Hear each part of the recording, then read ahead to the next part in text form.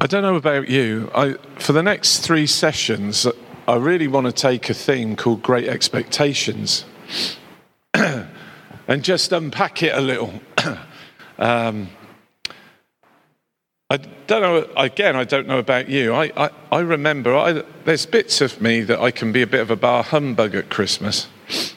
All right, and yet I've got to be honest. At the same time, I do like it, really. You know, it's a time where we get together with our kids. It's the only day of the year, you know, Christmas Day, where our whole family sits down in one place at one time, and we share time together, and that is precious to me. I'm one of those people, though, that I haven't had presents. We don't really do presents, me and Liz, in that sense, you know. Or I always tell her that we don't need to do presents, and then I usually buy her one, and she gets mad at me because then she hasn't got me one. But I always remember growing up, and I used to start practicing for Christmas morning on the 1st of December, because we used to have family come and stay, and I got relegated to the study, and I used to sleep on one of those put-you-up campers, you know, those ones where you sort of pull the legs out and it all just drops back and it just lies there. And I used to find a pair of scissors, which I was never allowed, and I'd hide them in the office. And I used to even take paper in with me, and I'd practice waking up early and cutting the Christmas paper without making a noise. And you might think this is crazy, but I actually used to do that, you know. And so on Christmas morning, I would be awake at 2 a.m.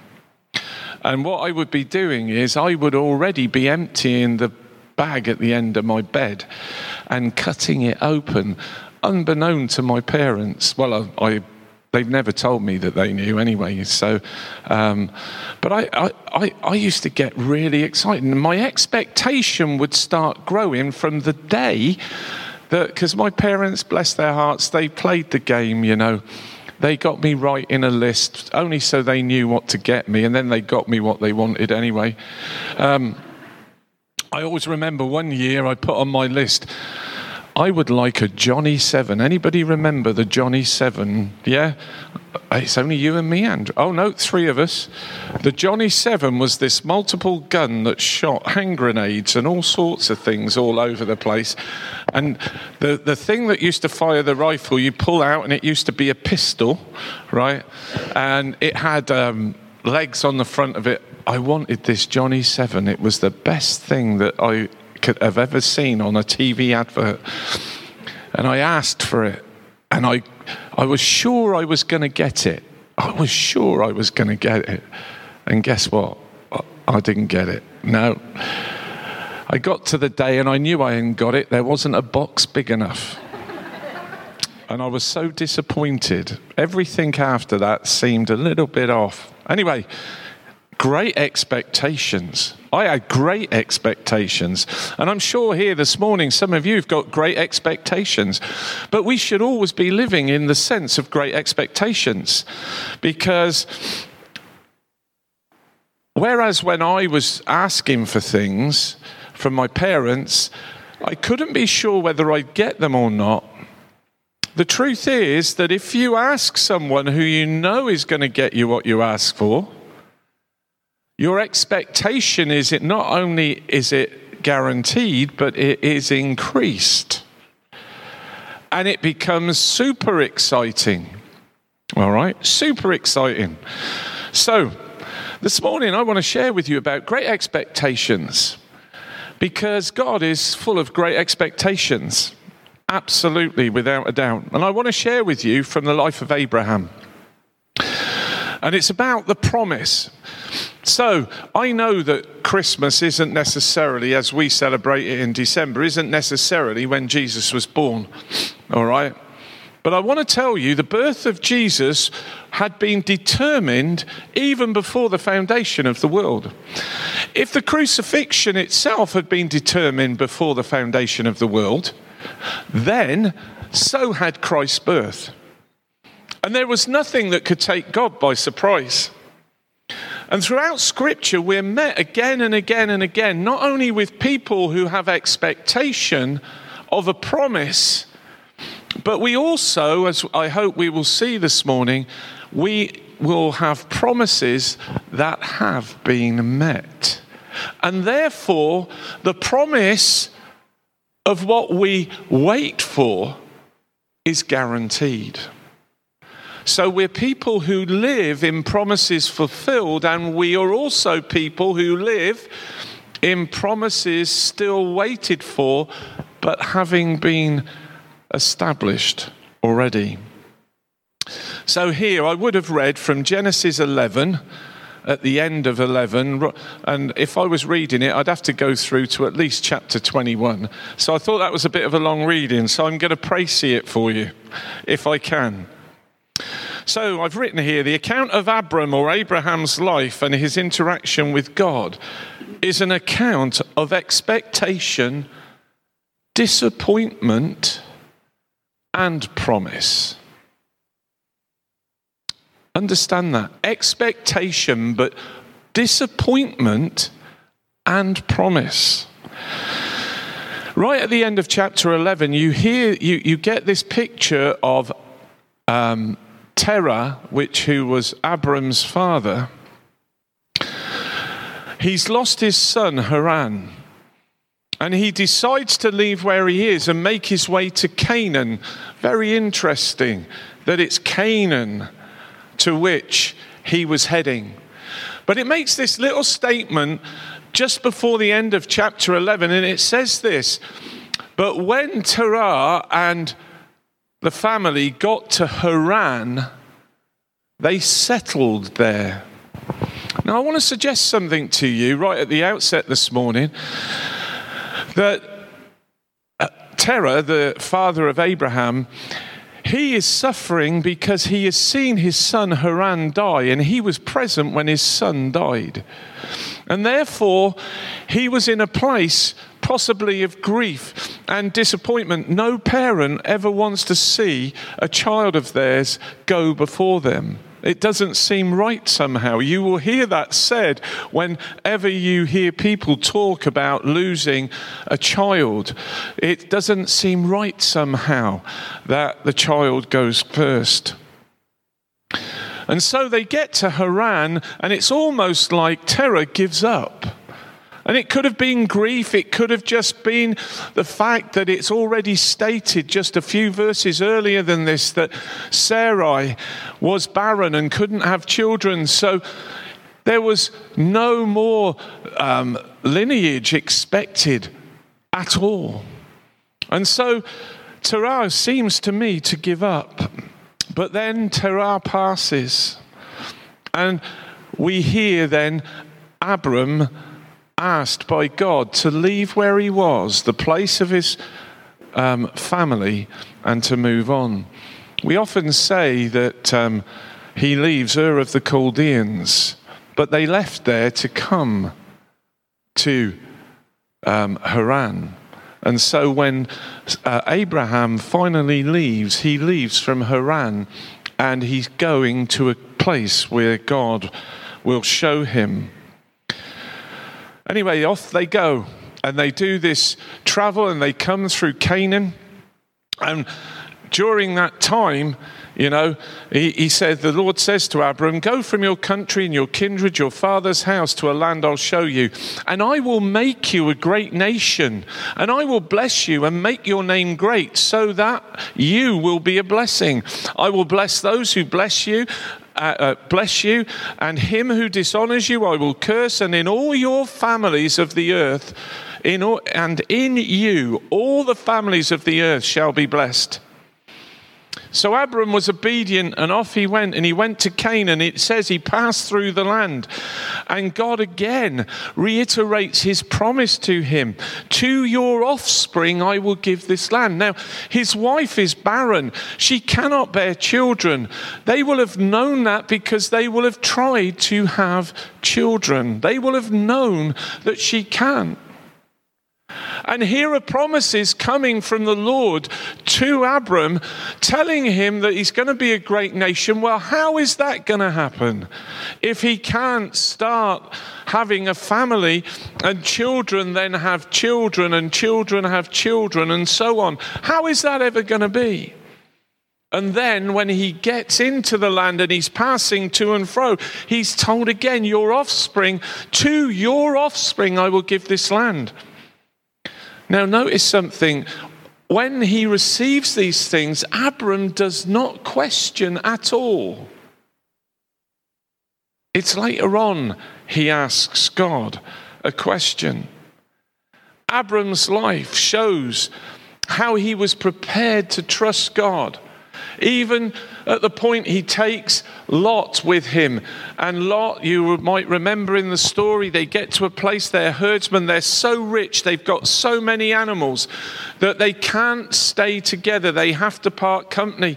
And they come to this place, and Abram says to Lot, listen, I tell you what, if you go left, I'll go right. If you go right, I'll go left. Now me, being the oldest, because Abram was older than Lot, I would have said, I'm going here, you go that way. But Abram was prepared to trust God, and because he was prepared to trust God, after Lot had chosen the best looking land, he says to Abram, look to the north, to the east, to the south, and to the west. I don't know which is which, so don't matter. I know north, south, east, and west, wherever it is. All right? All, as far as your eye can see, will be yours. So he's already told him, basically, that he's going to even get the lush stuff in the end. But Abram is demonstrating trust in God. But as I said, if I'd been in his sandals, I just would not have done that. And then there's the encounter where Abram rescues Lot. He meets Melchizedek, and he receives a word from the Lord through a vision. And Abram is told that God is his shield, his protection, and that your reward will be very great. And it is at this point in Abram's life that disappointment, deep-seated disappointment and doubt is manifest. Because Abram said, "Oh Lord, what will you give me? For I continue childless. And the heir of my house is Eliezer of Damascus." And Abram said, "Behold, you have given me no offspring, and a member of my household will be my heir." And so what you've got is you've had this promise given. Time is passing. Things are happening. And it appears that despite the promise that was there, that it isn't coming about. And poor old Abram, when he hears the Lord say to him, "I'm going to reward you greatly," there was only one thing on his mind. He wanted a child of his own to be his heir. That is what he wanted, and it wasn't there. It's almost like he's saying to God, "Well, what can you give me? You won't give me the very thing I want. So anything else," this is me reading into the text, but I can imagine him, anything else just does not, it pales into insignificance no matter how great it is. Because without an heir, it just isn't complete.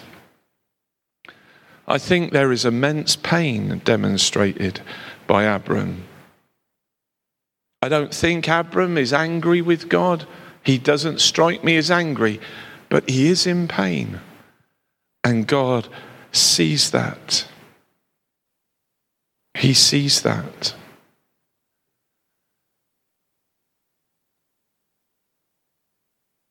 Hold on. Yeah. Anyway. Eliezer of Damascus, that's where I'm looking for, the other bit of the verse. God then replies, "This man, Eliezer of Damascus, will not be your heir. Your very own son shall be your heir." He reaffirms the promise. And then, to blow Abraham's mind, he takes him outside. It must have been in the evening because he takes him outside and he tells him to look up at the stars. And he says, if you can number the stars, that's how many your offspring will be. That must have blown his mind, because we know the stars are unnumberable. There is no way, even if you got to 1 billion or so, then you would lose your place and you'd have to start again, right? But it does say this about Abram, and he believed the Lord, and the Lord counted it to him as righteousness. I think that Abram had been questioning the previous promise. He might not have done it out loud to the Lord, but he was questioning this thing. Time was marching on. He was getting older by the day, and it wasn't happening. So what will happen? So he believes. It's credited to him as righteousness. What can I learn from that statement? It's okay to be honest with God. So many of us sometimes, and don't get me wrong when I say this, because you may think that this sounds irreverent, but it's not meant that way.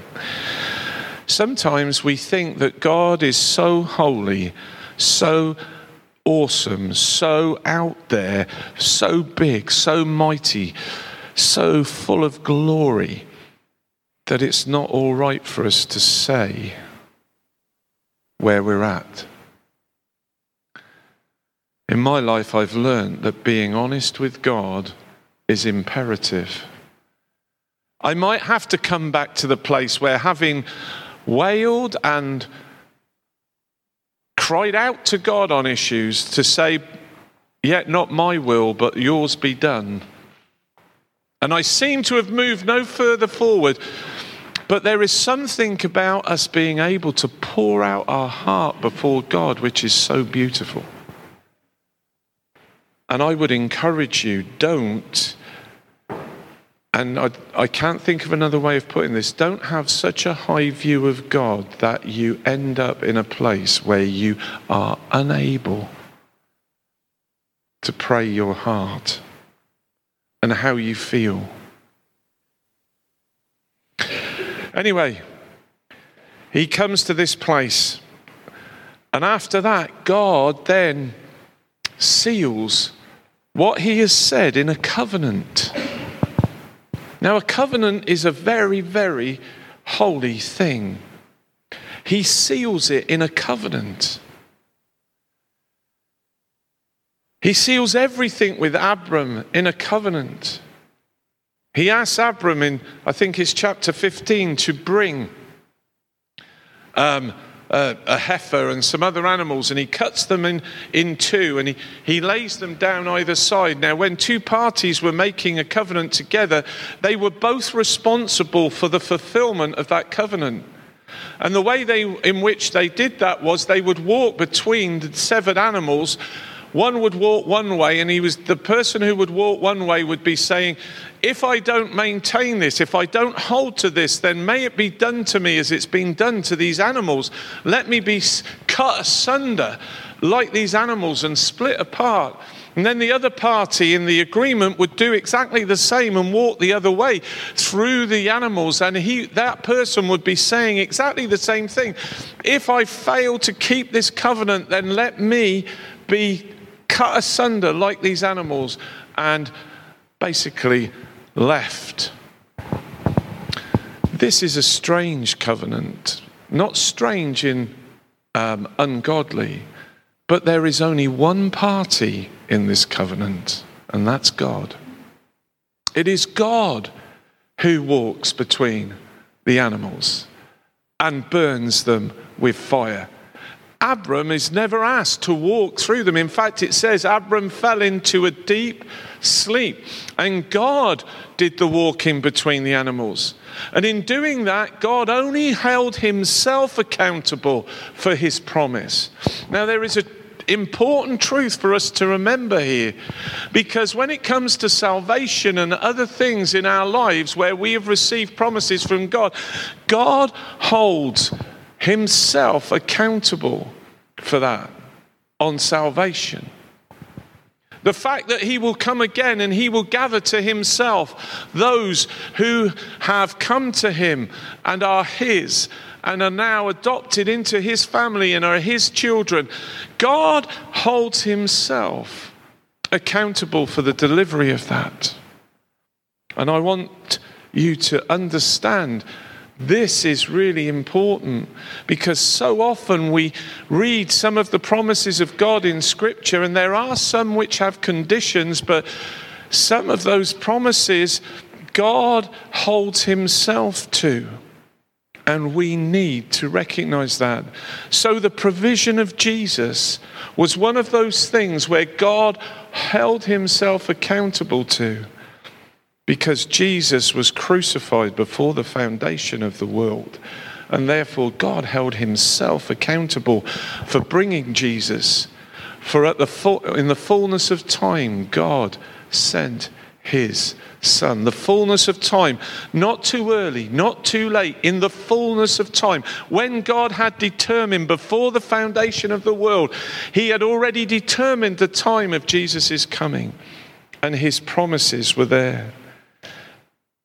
Abraham shows us, though, sometimes how we have to live in between a promise fulfilled and a promise received. And we need to understand that. 25 years after he leaves Haran, Abram's name is changed to Abraham and Sarai to Sarah. Abram meant exalted father. Abraham meant father of a multitude. 25 years after the original leaving and the original promise, he still is childless. He's had these encounters, but he is still childless. He was 75 when he started. He is now 99 going on 100. And not wanting to be coarse in any way, but to have a child, it wasn't an immaculate conception, so he must have been trying. And his age is getting on, and Sarah now is 90 years of age. 90 years of age, and God comes to him again. And it actually says this: Abraham's response was to fall on the floor laughing. I mean, can you imagine that?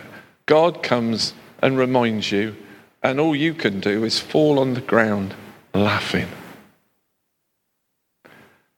He said to himself, how is this going to be possible? Because I'm 100 and Sarah's 90. How's this going to be possible? And Abraham immediately does something so foolish. And how guilty can we be of doing the same?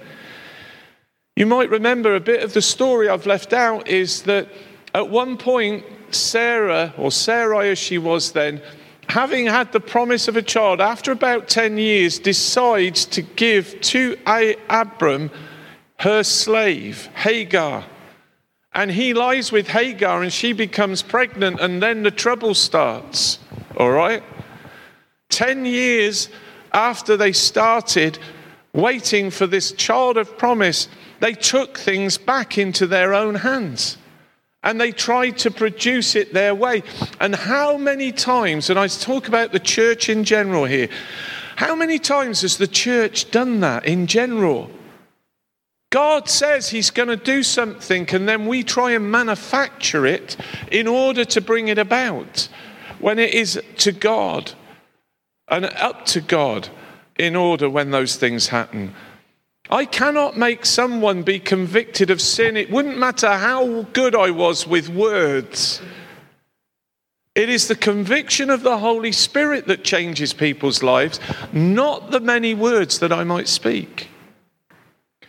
But here in this passage, what happens is this: 25 years on, Abraham has fallen down laughing, saying, "Oh, that Ishmael might live before you." He wants to offer up what he's already tried to produce of his own. to put to God himself so that God would bless the fruit of his life, if you want. Because I think he was just about losing it at this point. He could no longer see at all how God's promise was ever going to come to be.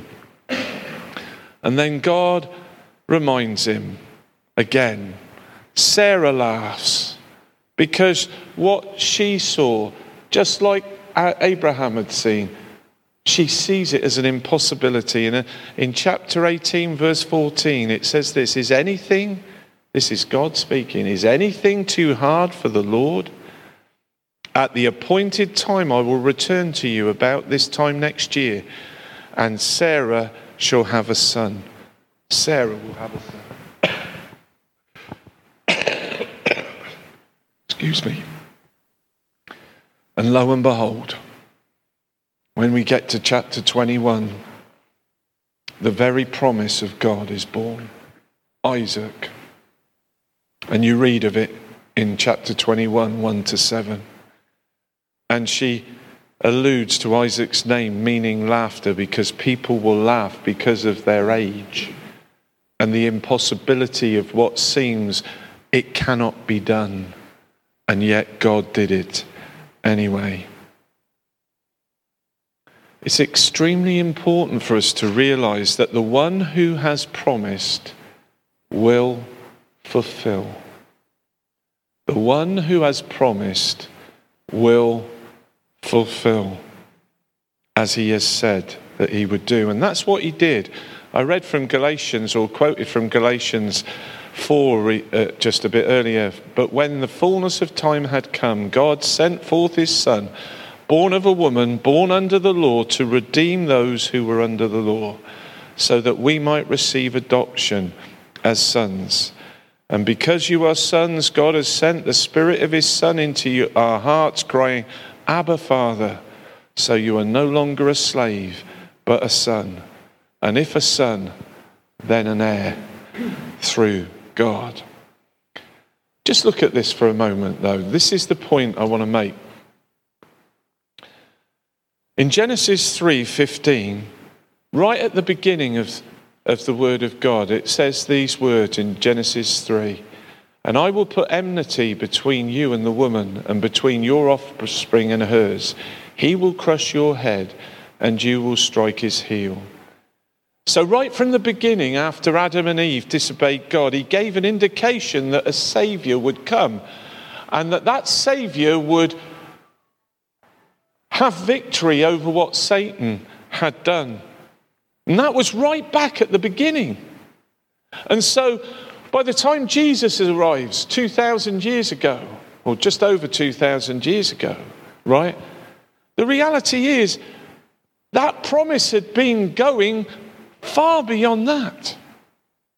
Genesis 12:3, it says, I will bless those who bless you, and whoever curses you I will curse, and all the peoples of the earth will be blessed through you. We know that the blessing that was given to Abraham, the blessing that he was going to bring, was in his line there would be Jesus. And through Jesus all the peoples of the earth would be blessed. And we haven't even got out of Genesis yet. So Jesus' coming is a fulfillment of Genesis 3:15. It's a fulfillment of Genesis 12:3.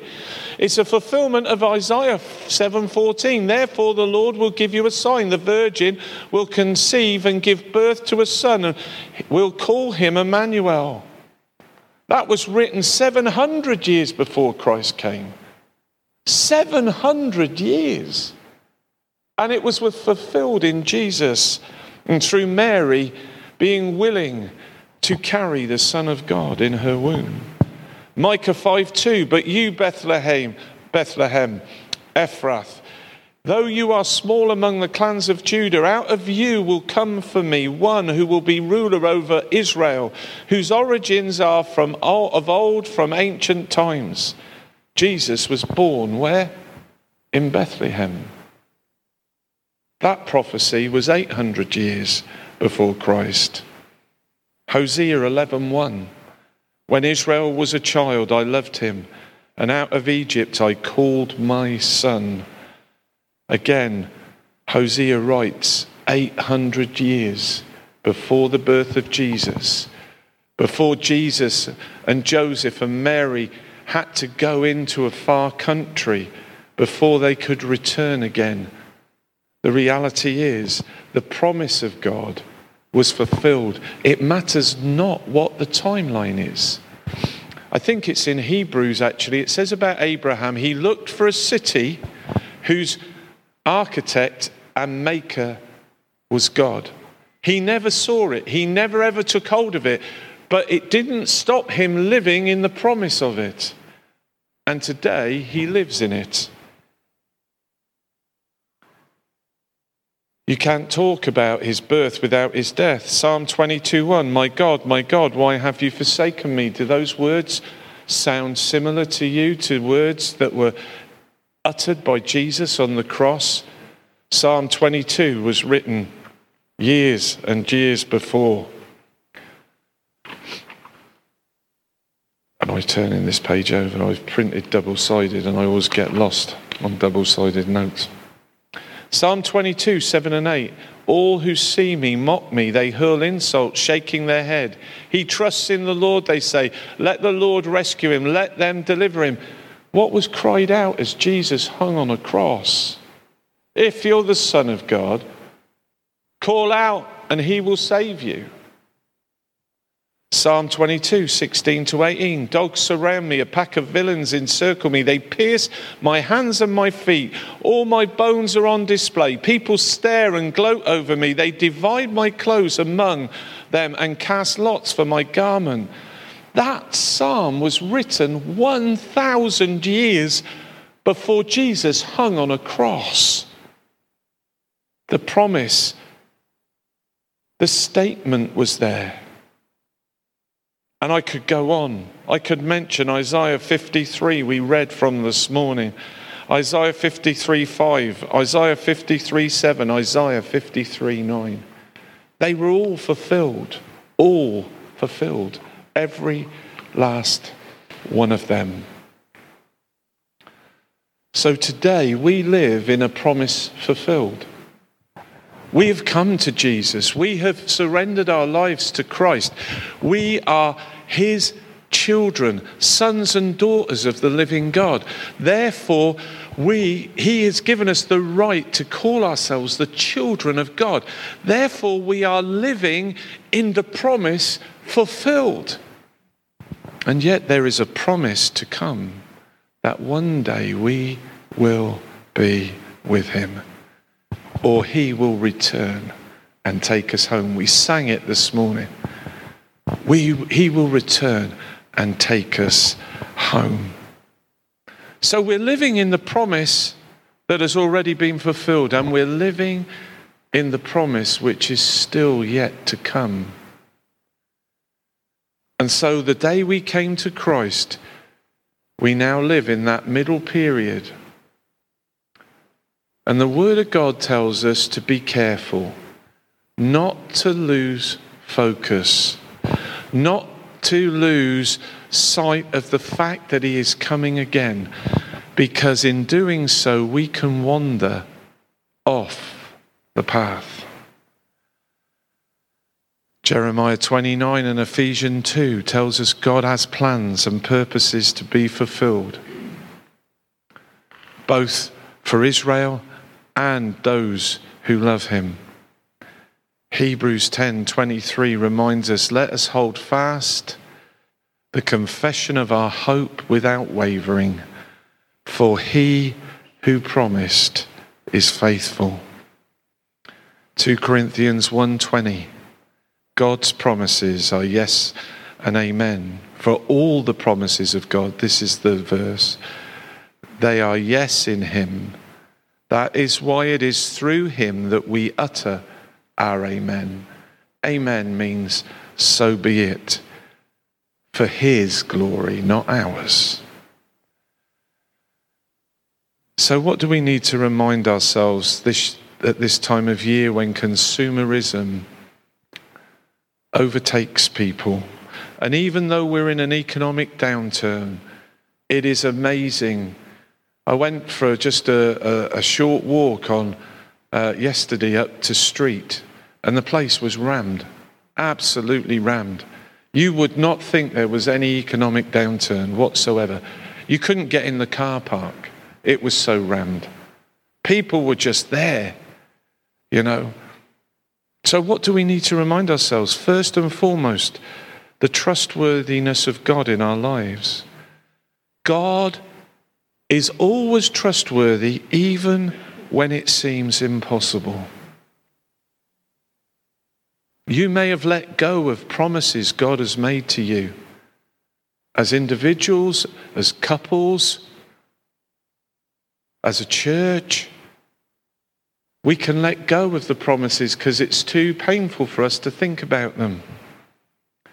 But even when it begins to seem impossible for us, it is still possible to him. Second, let us be thankful for our salvation that was determined before the foundation of the world and brought about through the death of Jesus on the cross and his subsequent resurrection. And at this Christmas, let us remember to give praise, not just thanks for the gifts that we receive amongst the family, but let us praise God for the wonderful gift of his love that he gave us in Jesus. Thirdly, let us recount the promises God has given us as individuals and stir up again in our lives our faith to believe what he has said, again, because nothing is impossible. And my last thing is, everything we do must be done to bring him glory and honor.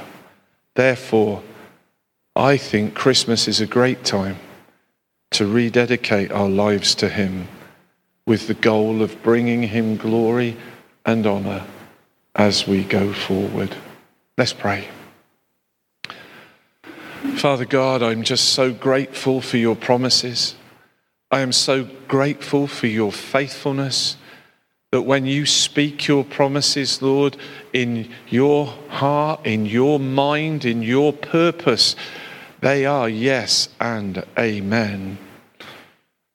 Father God, where I need to respond in order to see your promises fulfilled, Lord, help us all to respond to you appropriately. Lord, help us to keep believing in the promise of eternity as we walk through life, Lord. We are only aliens and strangers on our way through to a greater home. And so, Father, I just ask that, Lord, that you will make your promises real to us, that you will remind us of your faithfulness in fulfilling what you say. Because, Lord, you are no man's debtor. You have never let us down. Even when we've let you down, you've never let us down. And for that, we give you thanks. Amen. Amen.